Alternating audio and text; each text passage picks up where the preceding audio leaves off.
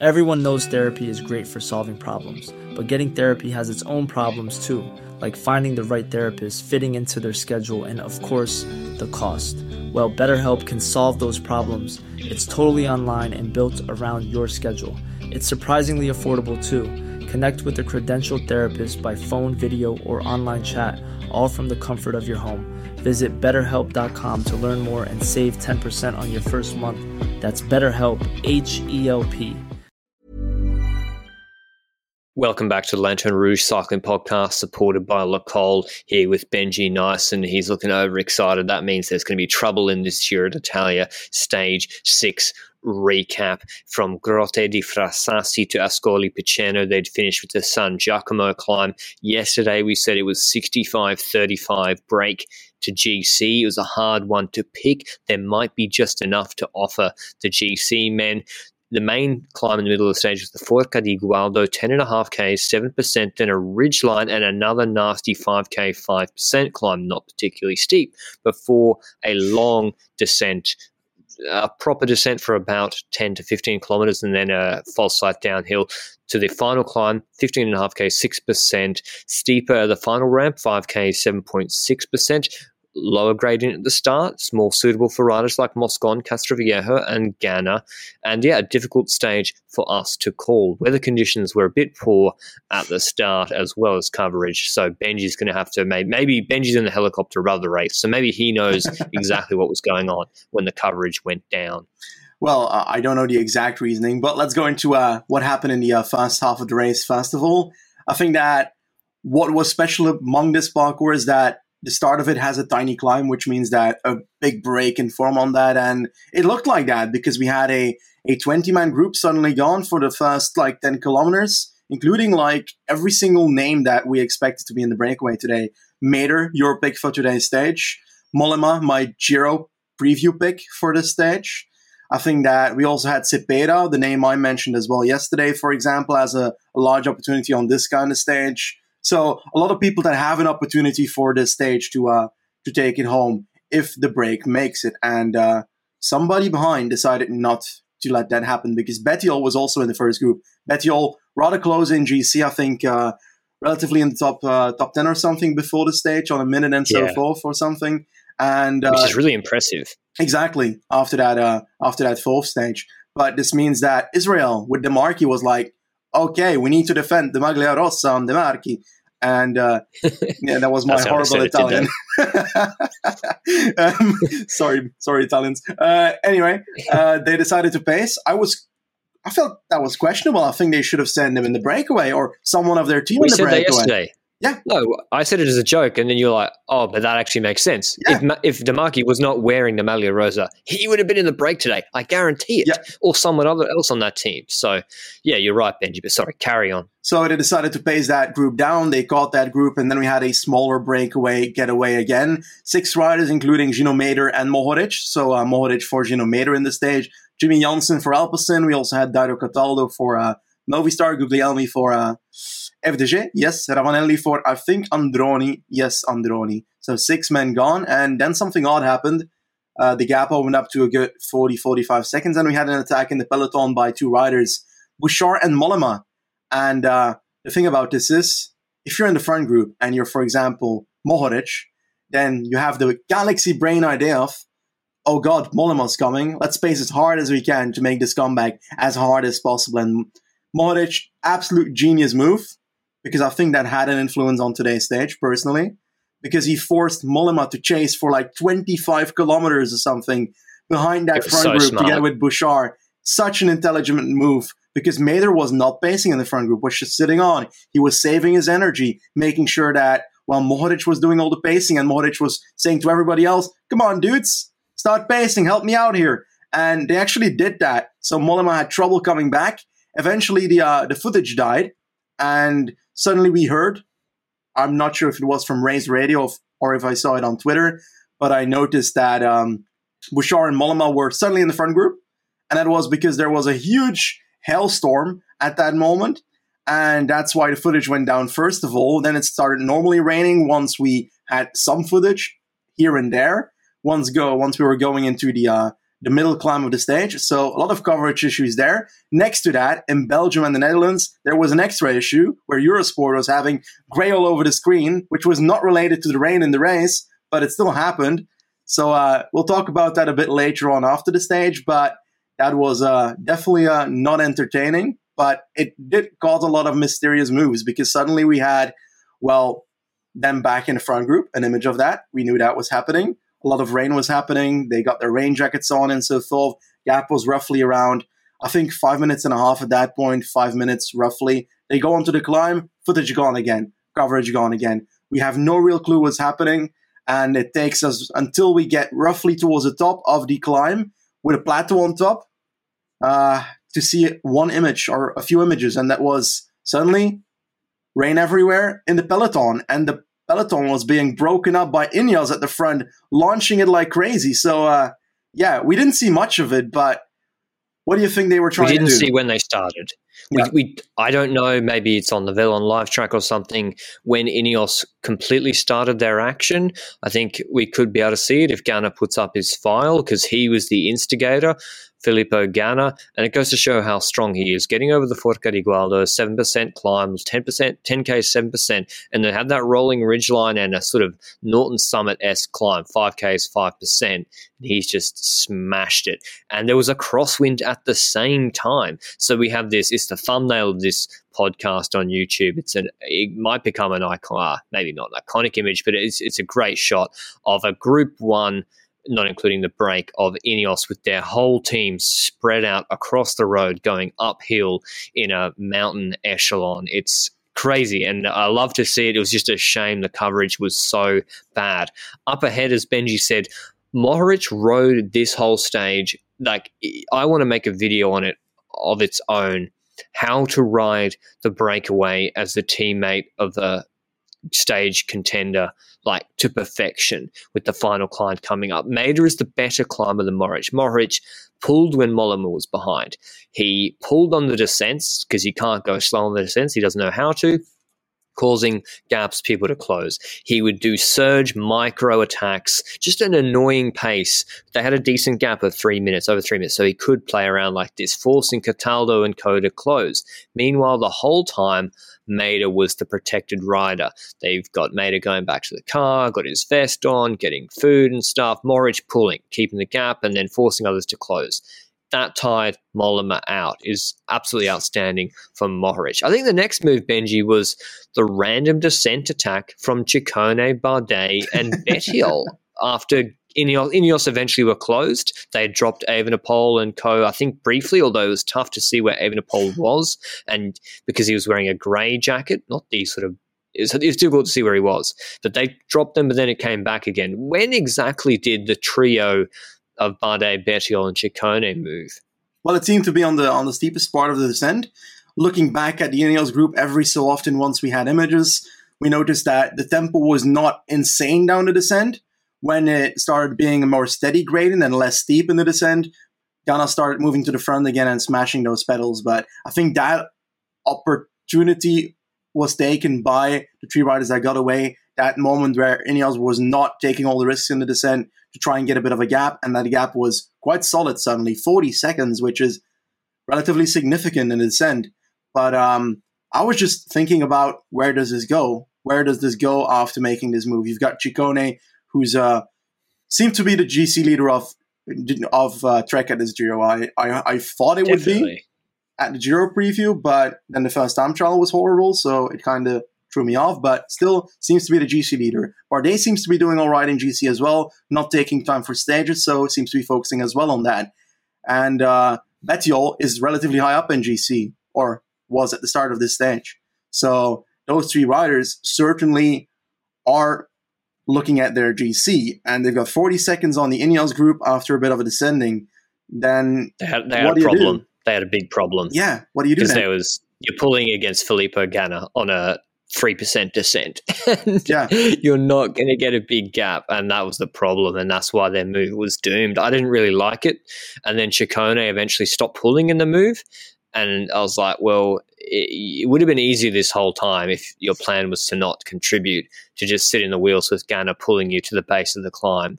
And Ciccone looked, I think it might have affected the end of this stage, Benji, which we'll get to, but considering where Ciccone finished, it would have been definitely easier doing what Bernal did than Ciccone's move. Bettiol was frustrated. And I guess Bardet, in his defense, he's trying something on a descent, maybe Ineos crash, whatever. But the breakaway had a decent gap over 2.5, 3 minutes. About 3 minutes to the peloton, 2:12, 2:15 to the trio chasing them. And Ganna just eventually clawed that back. He brought Bardet, Bettiol, and Ciccone back before the final San Giacomo climb. He then kept powering away at the base, as I said at the start, not that high gradient. I should mention, by the way, Demarchi's gone. Maglia Rosa group, 8 minutes back, all over for them. So they didn't really need to chase down Bettiol before. It would have been better off to get Demarchi in the break. But that's probably not possible. Yeah. Maybe the Maglia wouldn't have been let in the break, so it's irrelevant. Ganna pacing, we have a group of 4 now in the break ahead that have split clear: Moric, Cataldo, Mollema, and Maida. Moric is basically doing all of the pulling. He's trying to keep the gap. So he's pulling head-to-head against Ganna with a gap of 2 minutes 20, 2 minutes 30 on this 15-kilometre, 6% climb. He pulls off after about 5Ks. Fantastic work from him. And Mollema starts to take it up, working with Cataldo and Maida. Meanwhile, behind Ineos, still Ganna. Eventually, it's Castroviejo, Benji. But did you notice, who got dropped when Ganna was pulling? Benji was Bennett, and then Foss went back. He was causing some damage, Ganna. Yeah, and the group was just falling apart because obviously the weather has been pretty terrible for half the stage now. People are having cold hands. You could see that from Vlasov just waving his arms around, trying to get his, the wetness from his hands a bit gone and the coldness a bit gone. And I think that a lot of people are feeling that, and therefore the group was thinning out. But I have to be honest, I think that Ganna just did the most damage of the entire Ineos terrain, and that's partially because at a certain point we saw that Castroviejo was trying to take over and he had a puncture and he was gone.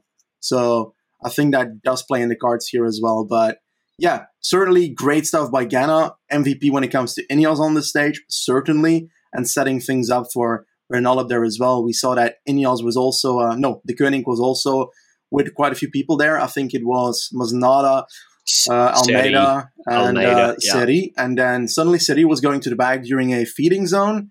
And true, yes. The biggest what the fuck moment of this entire stage happened because he was just going backwards. And you saw the red car of the commissioner on the right. And then you had the bike exchange car on the left. And it looks like from the right window of the bike exchange car, they were trying to give stuff to the commissaire car, or the other way around probably, because they got the jacket the commissaire car, maybe, yeah. And that jacket everyone's dethrobing.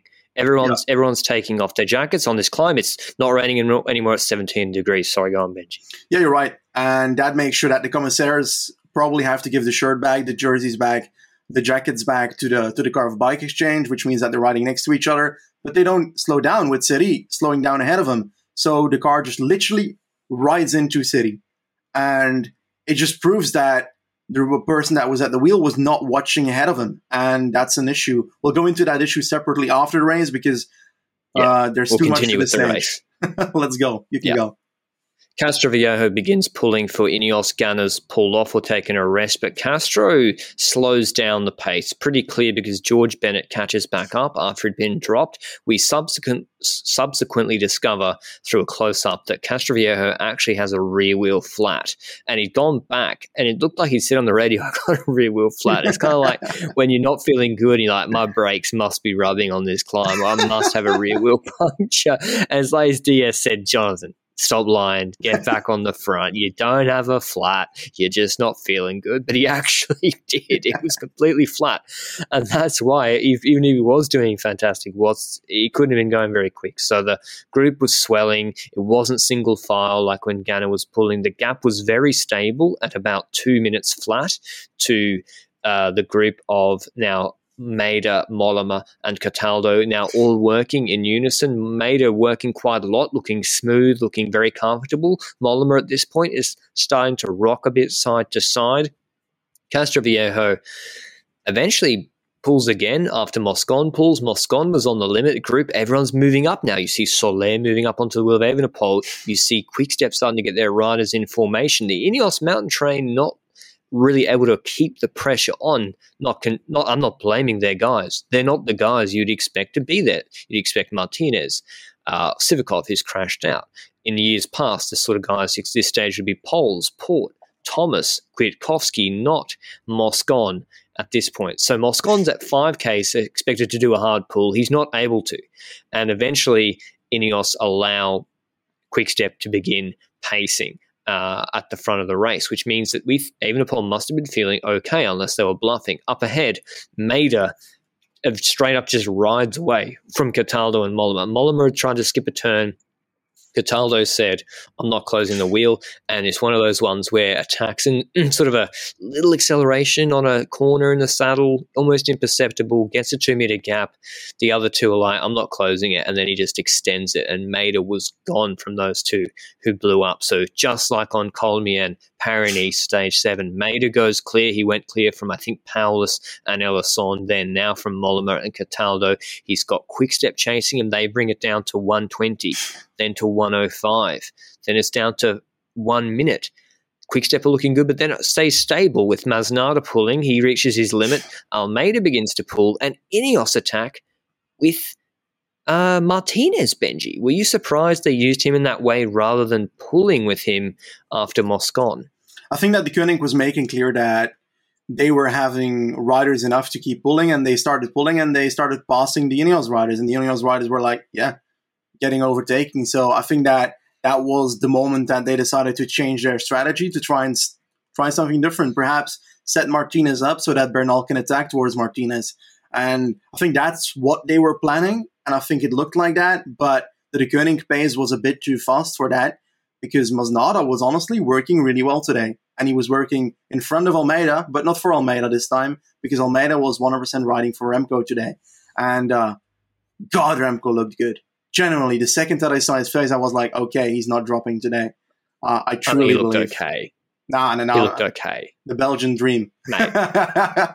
Well, we'll get into why I think he looked just okay. Martinez attacks, presumably to force Quickstep to up their pace, whilst Bernal can sit in to see really whether if Almeida and Co pop, maybe he gets to go over the stage. Martinez, maybe Evenepoel has to close it. Probably wouldn't be too worried.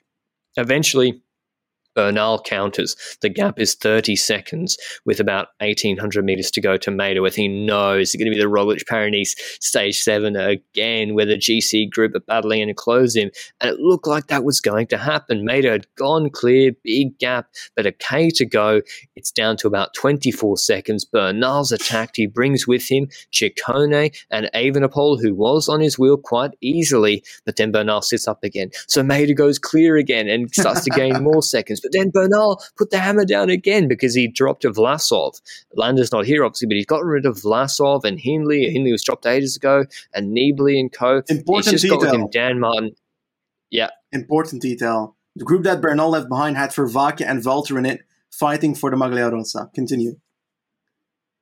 Exactly, and I didn't realize that at the time because I don't know. I just didn't realize. Anyway, Bernal keeps pulling as for quite a long time with Evenepoel and Martin and Ciccone sitting on him. If they contribute, they bring back Maida. Just like if Schachmann and Roglic had kept pulling, they would have brought back Maida as well in Paris.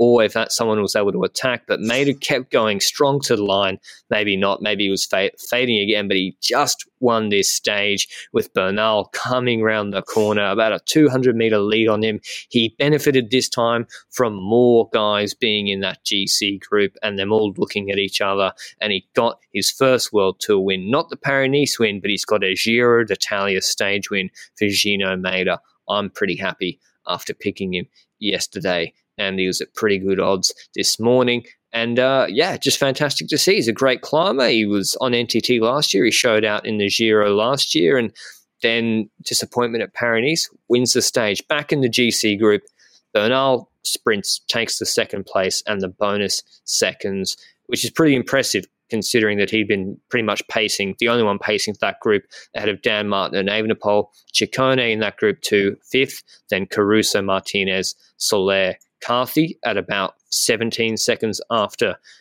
Bernal, Vlasov 10th, with Yates and Volta in that group as well. What did that mean, Benji, mathematically? You just mentioned it for Attila Volta. What does that mean? What does that mean? How dare you ask that to me? Attila Volter is in the fucking Maglia Rossa. Yeah. I didn't realize. Fucking amazing. I didn't. So how does this happen, Benji? Can you explain? Was he in a breakaway? Explain to people who maybe haven't been following him as closely as you or me, or as you. We know that from last year in the Sestriere stage that he's a very decent climber. He got 8th on the last mountain stage without going in the breakaway. And he started this Giro a week before. He sent me a message and he said, stage 4 might not be for me yet. It's too early. I need time. And then he went in the break in stage 4 and took the white jersey. So he's lying to me. And then, well, he was close enough ahead of, for example, an Evenepoel in GC because of that stage. And he's a good climber on the steady climbs. I think that when he comes to the steeper ones, he gets in a bit more trouble, but I'm not 100% sure of that yet. Sestriere was also not the steepest one last year. So that does prove that a tiny bit. I think his biggest weakness is time trial, by the way. But as long as there's no time trial, he should stay relatively in the top 10, perhaps for now, for a bit. Let's hope that. So I'm saying that I'm glad that in the second stage he didn't decide to take 10 minutes like we said he should to go into the break and take stages. Well, stage 4 he went in the break. So now I'm seeing how this has happened. Stage 4 he went in the break, the one Dombrowski won, and he gained nearly a minute, 57 seconds or something on Egan Bernal. So that's where this has come from. So fantastic for him. I think the first Hungarian to wear the Maglia Rosa. Yes. Friend of the podcast and very excited for the young man. We picked him pretty much. We put the mocker on him and picked him for literally every stage he did the Grand Tour last year that had a mountain in it. Okay, maybe. Here's the GC standings right now. Volta 11 seconds ahead of Evenepoel. Evenepoel 5 seconds ahead of Bernal in third. Vlasov in fourth on 24 seconds. Landa not there anymore. Vervaika is in fifth. He's moved down a few spots. Carthy on 38 seconds. Caruso 39 in seventh. Then Ciccone, Martin, Yates.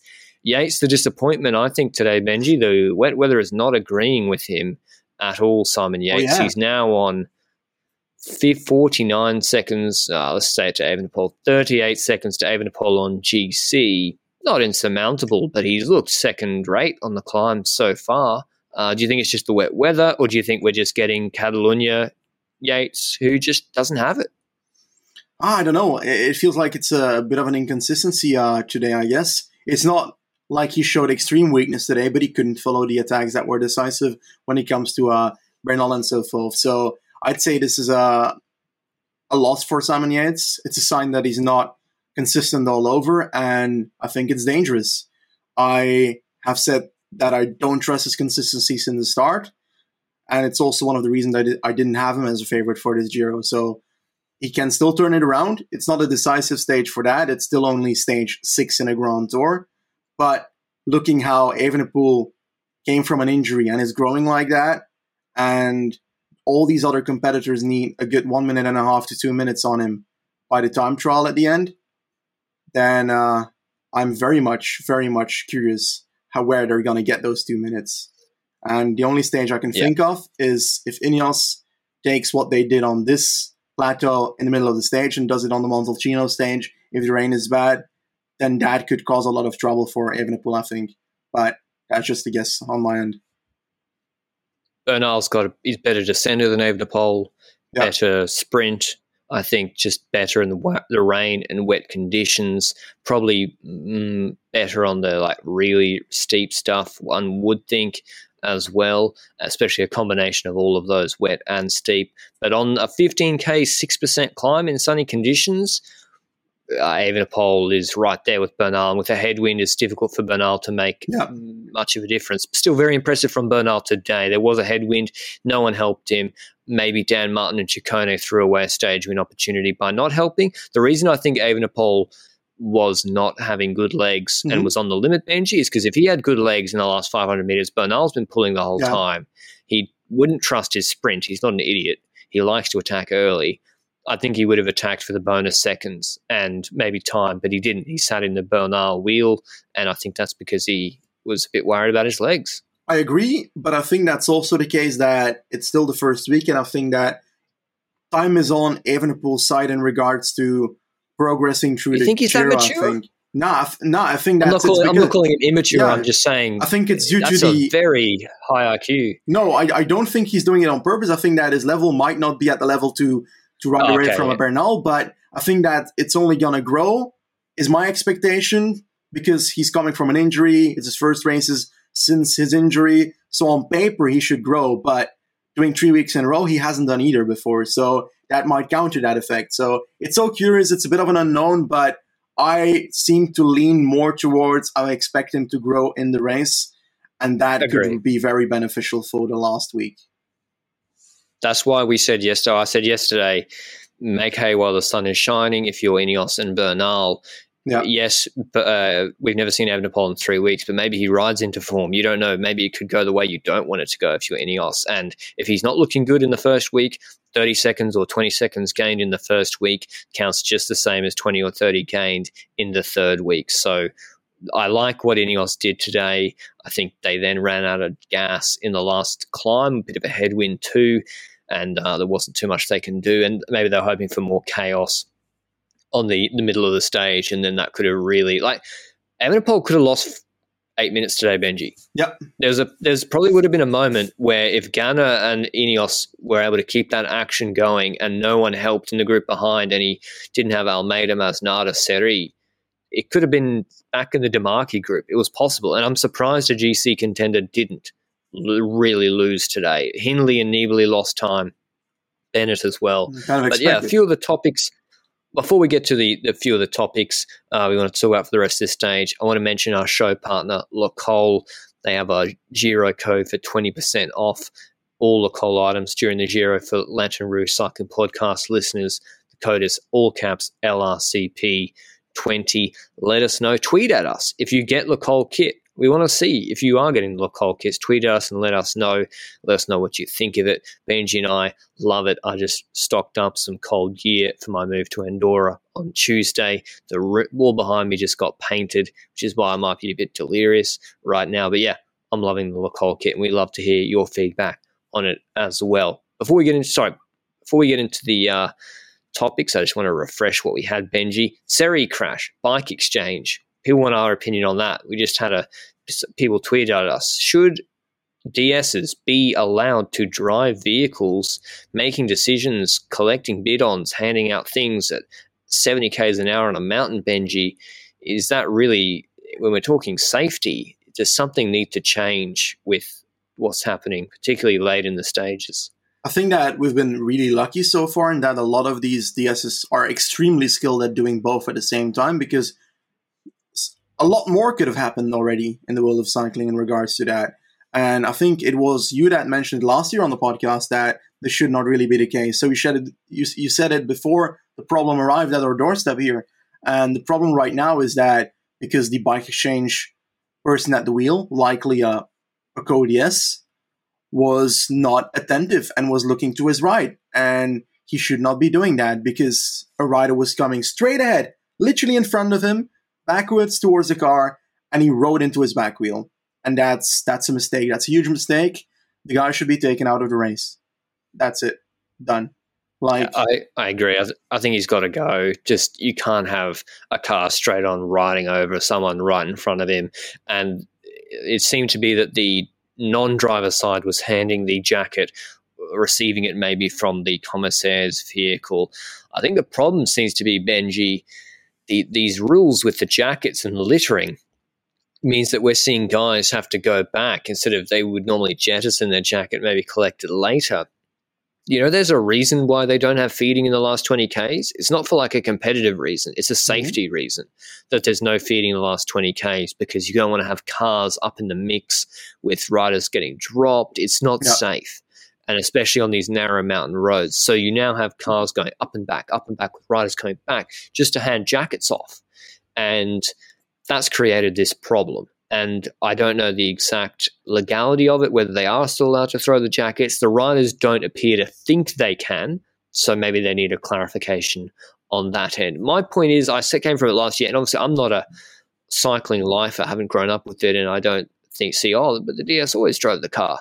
It makes no sense to me that you're trying to make decisions which impact like your whole franchise future whilst you're driving a car at 80 kilometers an hour on a mountain pass when you can't even see a TV screen properly. Like, I know maybe there's 4G signal limitations. That is maybe why there's the case. But then on the Movistar doco, Benji, I saw your man Eusebio is in a cafe on the phone to the car the whole time, watching it on TV.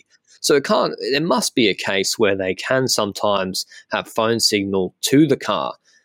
So maybe that's the answer: phone signal to the car, and then they need the radio though. They need the team radio. It has to be quite proximate to the riders for that to work. But maybe they can have someone watching on TV properly, monitoring, making decisions to feed to the car. So I don't think that's number one, but that doesn't really rule out the safety thing. So yeah, I don't think the driver should really be responsible for handing things in and out. But then what if the rider comes on that side? I don't know. Maybe someone has more insight into it, but I think the driver of the vehicles need to have less responsibility and not be doing as much. Personally, if guys aren't allowed to super tuck, then drivers of vehicles on the course shouldn't be allowed to do 17 things at once. Seems pretty straightforward to me. Anything else, Benji, before we get into roasting rye?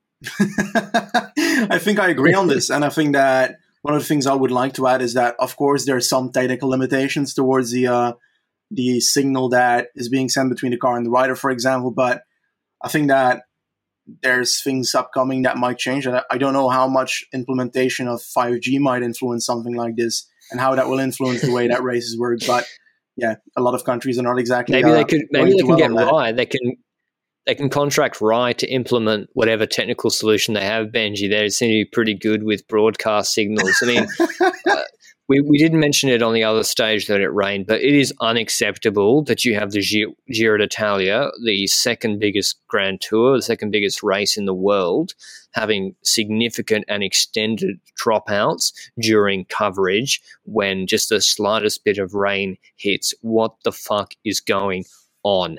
Can they get Rye?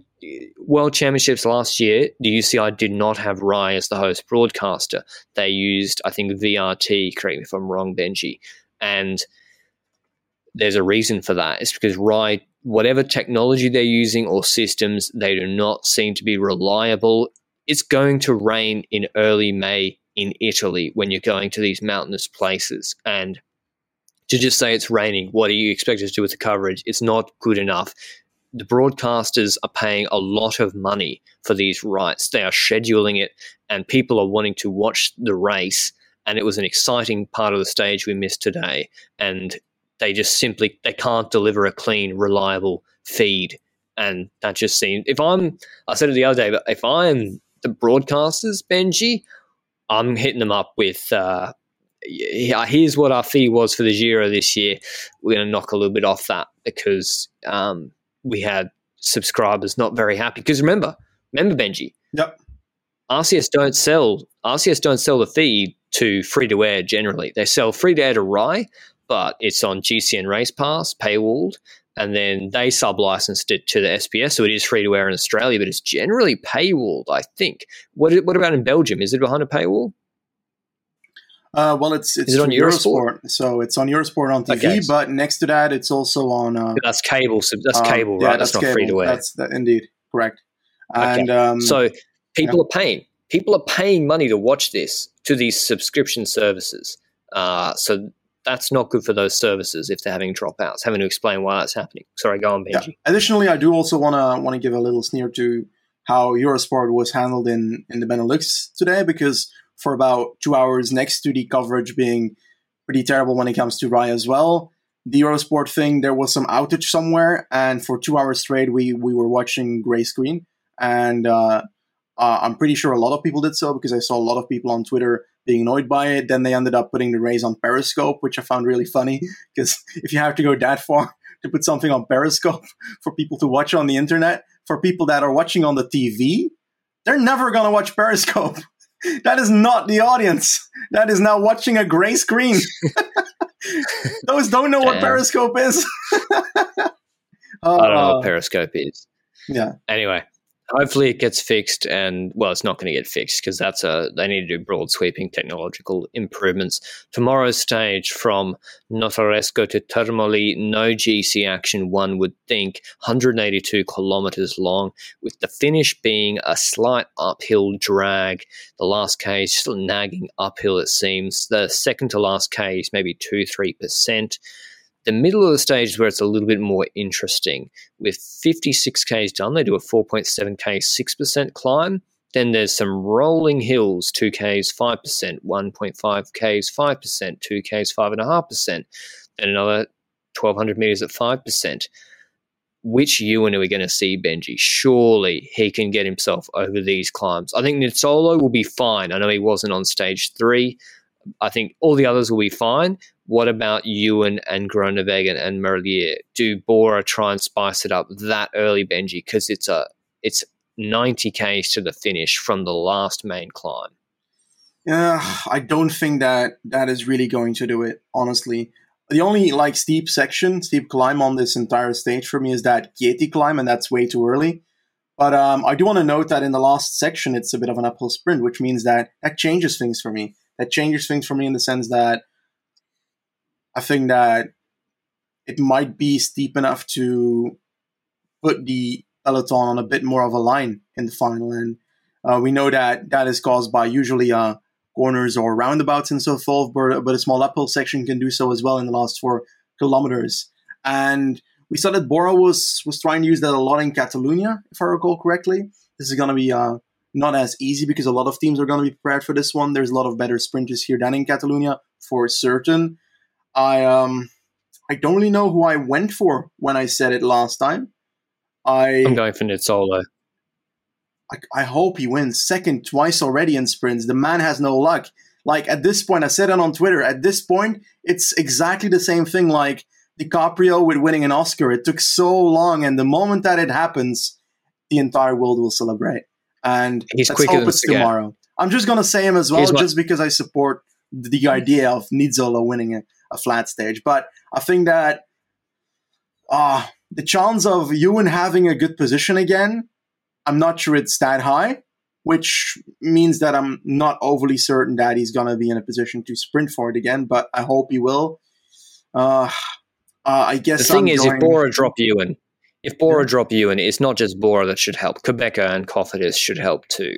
Are they going to pace that long? Nah. What, 6? What? So what, you're going to have 5 guys rotating, just the guys that aren't even in their final lead out, with Ewan just being pulled by the Boist 30 seconds behind? I think they might. And then they just break Ewan. They've done it. It's been done before. No, that's true. I think But, yeah. Ewan is good on these finishes, though, these sort of uphill draggy ones. He can be pretty nasty. Yeah. I am actually not going to say Nizzolo. I'm going to say that Milano will finally have a great lead out and Gaviria will win. Okay, interesting. He was climbing very well. Yeah. I'm worried about Tirreno Adriatico. I know he was a bit unwell, but there was the Gualdo Tadino stage that MVDP won. Mm-hmm. There was a climb, the Poggio della Croce, and I think Ewan got dropped on there. 4.5K, 7.5%, a little bit closer to the finish, and then uphill drag. But yeah, I don't know. It's tough to say. I can't say Ewan because I just think Nizzolo is more consistent. He has been the most consistent sprinter, maybe after Viviani. So I expect them to beat Sagan. If Merlier and Ewan are there fresh, they should be concerned. But I can't have confidence that they'll be there fresh. But Merlier, he's climbing better than Ewan, right, Benji? Surely Merlier, you don't think he's good on this sort of uphill drag? Yeah, I'd say that he should be good, but it should fit him, but it's hard. There's something about his consistency. Something about he's just, anyway, Gaviria and Viviani and Nizzolo are just more consistent, more experienced in those sprints. What about the break, Benji? Tucker van der Horn style again, or it's just not enough in the final 90 Ks? They'll be able to get organised, one would think. Yeah, I think that in general, there's not as many flat stages in this Giro, and they need to use every single one if they want to win sprints. So that's why I think that Thomas Verheyen will be riding at the front of the peloton until the climb starts, and then we'll see what Bora does and what that influences. But I don't think the peloton is going to have at least more than I don't think they'll give 6 or so minutes to the breakaway tomorrow, personally. An interesting stage that I'll be watching closely. It's a really good type of sprint stage where you should be a bit more enthralled than on stage 5. But we hope you enjoyed the podcast. If you want to give us a like down below on the YouTube channel, if you're watching there, it helps out a lot, as well as giving us a review on podcast players. We appreciate all your support. We hope you're enjoying the podcast. The Giro is really warming up, as well as I feel like I'm in a bit of a groove now. I feel like the Maida pick feeling a bit hotter now, Benji. I was getting a little bit roasted too much by people from my Velo Games team, but the Velo, it's on the rise now. All right, Ewan winning yesterday, Maida today. Life is good, but for how long? Luckily, I'm a humble person that never brags. That's where we'll end today's podcast. See you tomorrow. Ciao. Mom deserves the best, and there's no better place to shop for Mother's Day than Whole Foods Market. They're your destination for unbeatable savings, from premium gifts to show-stopping flowers and irresistible desserts. Start by saving 33% with Prime on all body care and candles. Then get a 15-stem bunch of tulips for just $9.99 each with Prime. Round out Mom's menu with festive rosé, irresistible berry chantilly cake, and more special treats. Come celebrate Mother's Day at Whole Foods Market.